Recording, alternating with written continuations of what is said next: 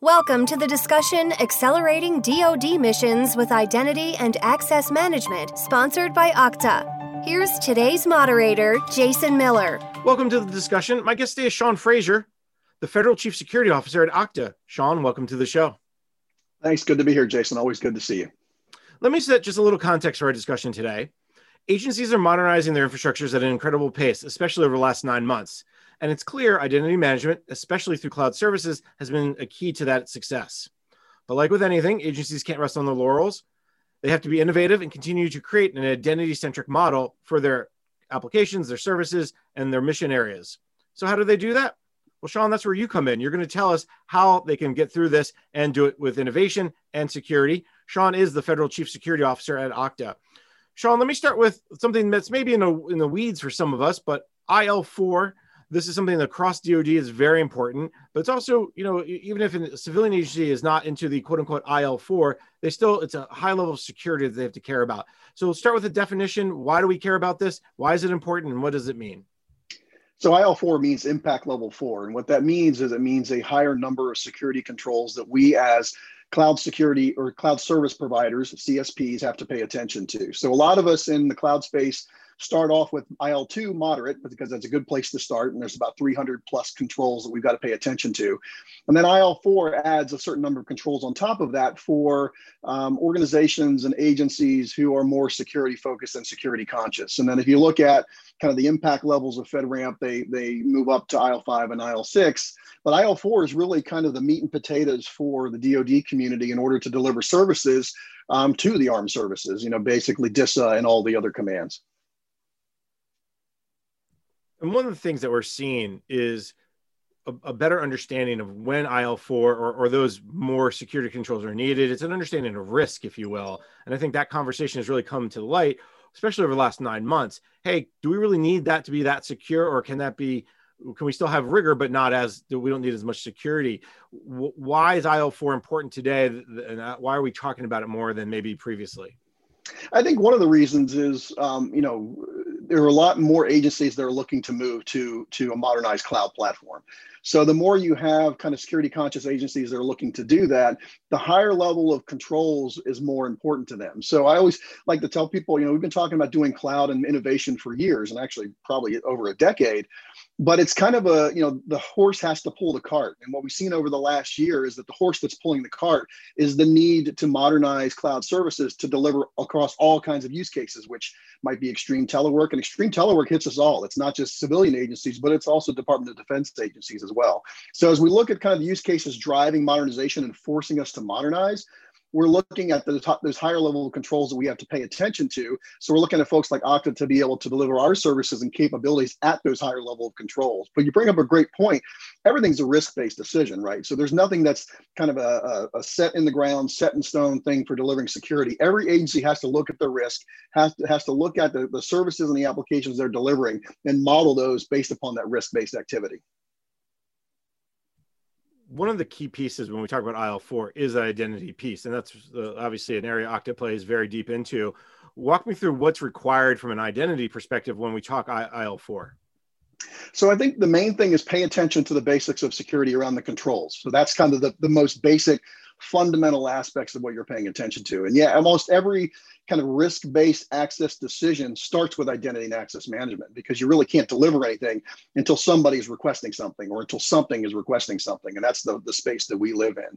So the fundamentals of being able to deliver that capability at the IL4 control level is certainly very important for these agencies. And I always like to think of it as identity and access management is kind of one blade of what we do. But if you think about it, from a holistic perspective, we're more like an identity-centric trust platform. So when you start thinking about delivering access, it has to be kind of contextual. It has to be adaptive, so that depending on the use case, depending on the user and the application, you can make different risk decisions at the time of need. And it also comes back to the risk decision also falls into when we talk about identity. Well, Sean should have access to this document or this system or this network, but he can't. He can just see it. It's the roles and responsibilities piece versus Sean can see it and change things. And that's also playing into this, gets us into this IL4 and above, where agencies need to, okay, for Jason to work at home, he should be able to see this database, but he shouldn't be able to change anything in it. Is that the conversation you're starting to have with agencies about roles and responsibilities and identity? It is, and it's actually built upon kind of layers of discussions we've had over years. So least privilege, roles-based access control, adaptive access control, because there might be an example where, Jason doesn't need to modify this database unless he's in a certain period of time where he has access, where he needs to add his input. So we have to be able to take context into effect and be able to deliver that in an automated fashion. So we can't have people behind the scenes saying, okay, I give you the access now and I'm taking the access away, because what if I forget to take that access away? Someone comes in, pretends to be you, and all of a sudden can manipulate that database. So we need that to be automated. We need that to be kind of delivered in a least privilege way, so that way, if there's a point in time where you need to be able to do editing of data, we deliver it to you only when you need it, and we take it away when you don't. And I was going to ask that question. It can be set up that Sean has access to this database from Monday at noon till Tuesday at 8 a.m. And beyond that, it will cut you off. That's possible, right? Absolutely. As a matter of fact, we need to be able to deliver that, and we need to make that assessment every single time. So it's not something we're going to put, again, because this is where we get in trouble in the security realm, where we put a stake in the ground, say it's always going to be this way. And the attackers take advantage of that and say, oh, okay, well, Jason always has access to manipulate this database. I just got to act like I'm Jason and I get access to this database. So the concept of least privilege, or what I like to refer to as kind of the zero trust model, is that we're making that determination every single time you come in. Are you still Jason? Are you still accessing from a device that we trust? Are you coming in from a place that we trust or not? And then make that kind of adaptive decision real time. I think that's the other key piece of this, the device and the place that we trust, because again, you're looking for, and we'll get into zero trust in a minute. I don't want to go over that point, but I think the point that I think is important that you made is trust. It's the trust but verify model that's really grown over the last, what I would say, 18 months or so, but then the last 9 months has really come in. When we talk about trust but verify, that also leads down the path to better modernization, more innovation across the agencies, doesn't it? I actually would change it a little bit. I wouldn't call it trust but verify. I would say never trust, always verify, right? Because the trust but verify piece is like, well, inherently I'm just going to trust you unless I figure out I don't trust you. And we're kind of flipping that on its head a little bit to say, I don't necessarily trust you at all until you prove these things. You go through these gates. Your device has gone through these gates. You as an individual has gone through with multi-factor authentication, or you've used your CAC to log into something. Once I've determined that request is trustworthy, and I'm doing that every single time, then you get access. Once the access is done, I tear that all down. So next time you come in, I put you through the same steps that you need to go through to do authentication, which brings up my other big point. The thing I always like to talk about is it's a balance between usability and security. We don't want to punish the user and make it super hard for them to get access to things, but we need to make it harder for the attackers. So, Sean, I'm going to play devil's advocate with you for a second. It sounds like you are sacrificing usability for security, because I'm every time I come in, I have to prove myself. You don't trust me? I'm your employee. Come on. Why don't you trust me? This is why we leverage the platform-based technologies that make it easy. Apple has done this at scale. I always like that. I'm a big Apple fanboy, so I always like to kind of pick on Apple.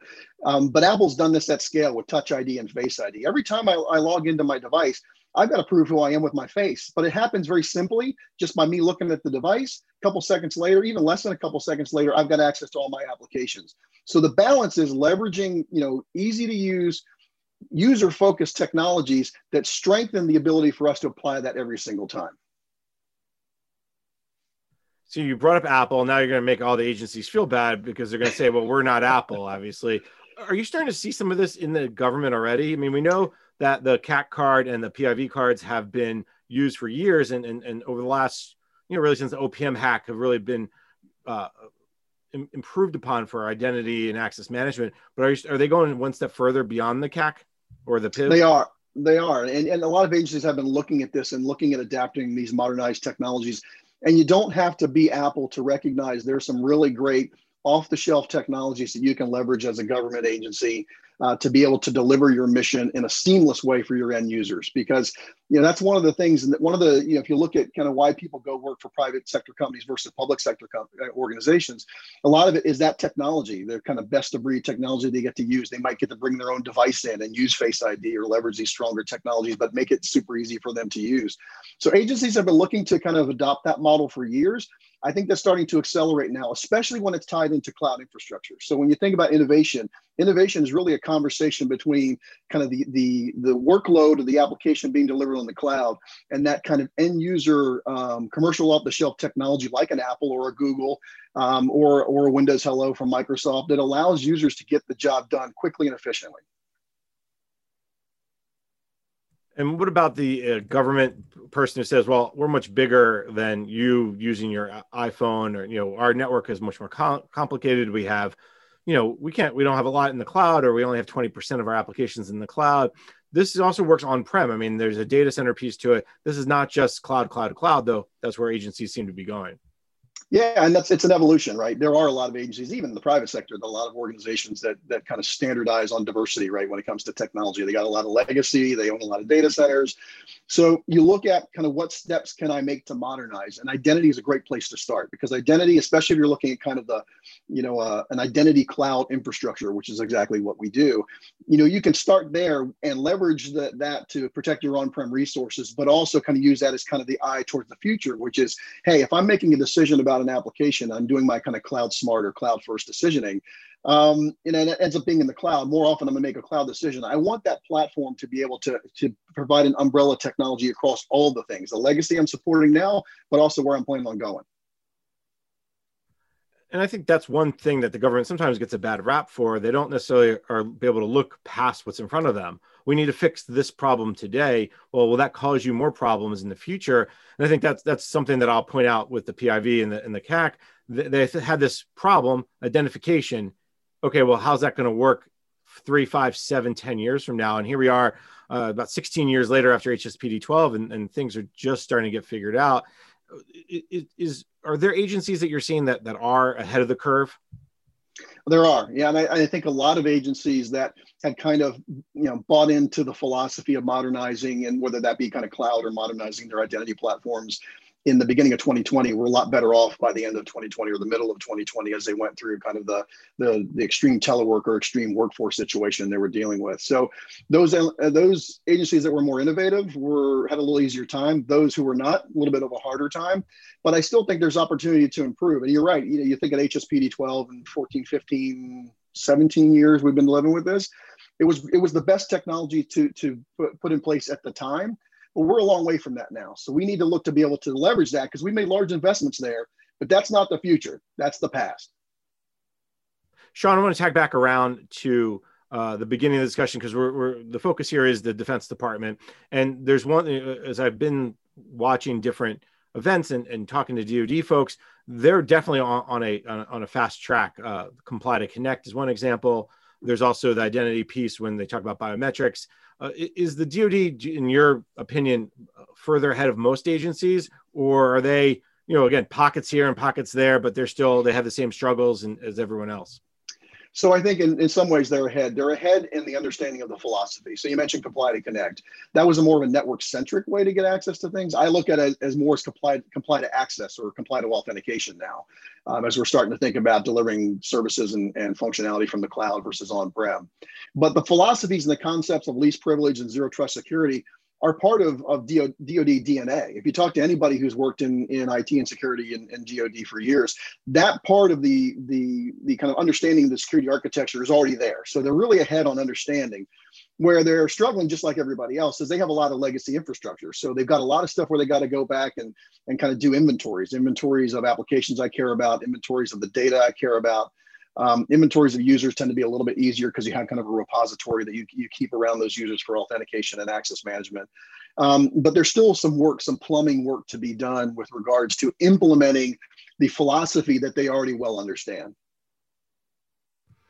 All right. I think one of those philosophy points that they're starting to understand is zero trust, and we're going to get to that in the next segment. Sean, let's take a quick break. You're listening to the discussion, Accelerating DoD Missions with Identity and Access Management, sponsored by Okta on Federal News Network. 1 in 7 people you know live with migraine. You may not realize it because many people suffer in silence. This June, show you care by wearing a pair of sunglasses in support of your loved ones living with this debilitating disease. Post a photo wearing your shades to social media with #ShadesForMigraine and challenge others to take part too. Learn more at shadesformigraine.org. That's shadesformigraine.org. Furnished by the Association of Migraine Disorders. Welcome back. You're listening to the discussion Accelerating DoD Missions with Identity and Access Management, sponsored by Okta on Federal News Network. I'm your host, Jason Miller. My guest today is Sean Frazier, the Federal Chief Security Officer at Okta. Sean, before break, we were talking a little bit about identity and access management. You mentioned a big buzzword that we hear across the federal community, zero trust. Let's start there. A lot of people think, and we've talked about this quite a bit, zero trust. I got to get to zero trust. I have to implement my zero trust. And in a sense, it's a framework, it's an idea, it's a concept, and there's a lot of different pieces. But let's define zero trust a little bit, and then let's talk about how this can be enabled across DoD and other agencies. Yeah, it's definitely a framework, Jason. And I always like to call it a lifestyle choice because it really is kind of embracing a different thought model when it comes to delivering security. One of the things to understand about what zero trust is to also understand what it isn't. And it isn't a product. It isn't something that someone can sell you.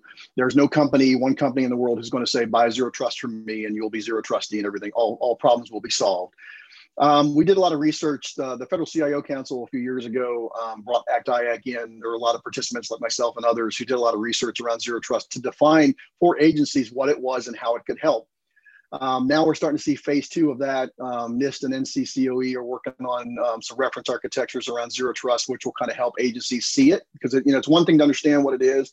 It's another thing to see it in a reference architecture and see it in practice so that you can kind of take lessons from it and adopt it, some of those things as your own. The other thing I will say about zero trust is it is also John Kindervag, who coined the phrase zero trust, talks about it being a bespoke journey. And what that means is for every agency, it's going to be a little different. So if you think you're going to be able to take a zero trust Gantt chart and just kind of map it into your infrastructure and say, I'm done, that's not true, which is one of the reasons why you've got to build it into your DNA. You build it into your conversations internally as a security organization, and you mold it and adapt it to your architecture. We talk about identity and access management as being one of the core pillars of zero trust and a really great place to start the journey. But there are other aspects as well that some agencies will adopt and some agencies won't. So it's important for CISOs at agencies to be able to kind of start with that mindset, build the conversations into their agencies as they're talking about it. Because otherwise, if you think about it, you're going to kind of go down the rat hole of analysis paralysis, where you're going to look at all the things that I can't do, which means I'm not going to do anything. So you got to start somewhere. I think a key piece to this that a lot of people overlook is that there's already existing pieces. Some of that's bespoke pieces, those spokes to the wheel already exist. I always like to point out the continuous diagnostics and mitigation program is one example. I think the identity and access management piece is another example. Is as you talk to agencies, are they kind of starting to put their pieces in place to say, okay, we want to get to zero trust on the map. Here's the paths to get there. They are, and I think you're exactly right. None of these things are happening in a vacuum. So CDM's kind of being brought in, and folks are talking about how does that reference or work with a zero trust architecture. TIC 3.0 is another good one, right? So TIC 3.0 is kind of the adoption of a different model of cloud access. So much like HSPD 12, when TIC came out, it was talking about I'm in the agency accessing internet resources outside my agency, and it was really only dealing with that use case. So the outside conversation was really never taken into account. So if I'm a user who's teleworking and I'm accessing, a cloud service provider like Salesforce or ServiceNow or something like that, I don't have to go back to the agency network. So TIC 3.0 really kind of adapts itself to the way we really use and compute these days. So a lot of those things, even the identity and access management guidance that have come out. So you look at 863.3, you look at M1917 that came out of OMB. These are all tangential to zero trust, and they're all required to be able to think about how I'm holistically deploying zero trust in my agency. So again, none of these things are happening in a vacuum. They're all related and they all exist, together for a reason. So I remember the ACT-IAC effort that you put together, the white paper, that offered up some good insights. It's been a couple years since then. I think maybe 2, maybe 3 by now.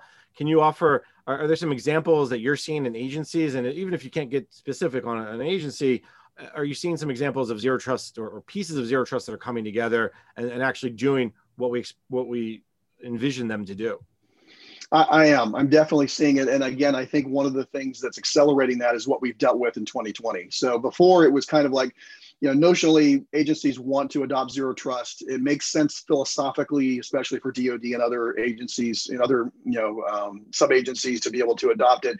But I think when the rubber hits the road and you see a use case where, oh, this is exactly the way what zero trust was designed to work within this framework of kind of telework and access from anywhere to anywhere. So I'm seeing agencies really kind of adopt that. It's interesting. Before, when actually could go meet customers, people would come in to a meeting and they would come in and sit down, and they'd have the O'Reilly Zero Trust book, and we talk about it. Then over time, they'd have the O'Reilly Zero Trust book and the ACT-IAC report, and they kind of bring that in, drop it on the table. So I'm reading these two things. It's kind of getting me started. And it has been a couple of years, but as I mentioned earlier, there's some good work, some phase 2 work that's happening to be able to extend that. There's the reference architecture stuff that's happening. There is the kind of fine tuning the definitions around zero trust and what it means for agencies. And again, pointing out clearer how it relates to things like CDM and TIC 3.0 and some of the other things that agencies have to kind of adhere to and pay attention to. So, Sean, we know there's a new federal CISO that just is joining the Biden administration, Chris DeRusha.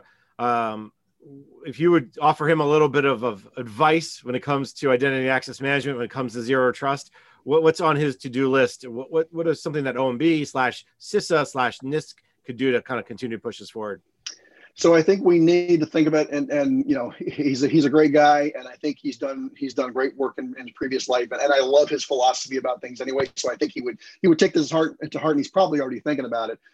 But none of this stuff needs to be thought of in a vacuum. So we think about cybersecurity and all the threats that we're dealing with, and they're consistent threats, and a lot of them are consistent threat vectors as well. When you think about identity, whether it's phishing or whether it's kind of SAML hijacking or some of the things that we've seen over the last period of time, those are all things where we have to apply kind of zero trust principles to protect against. So my advice to him is keep putting the foot on the accelerator for zero trust.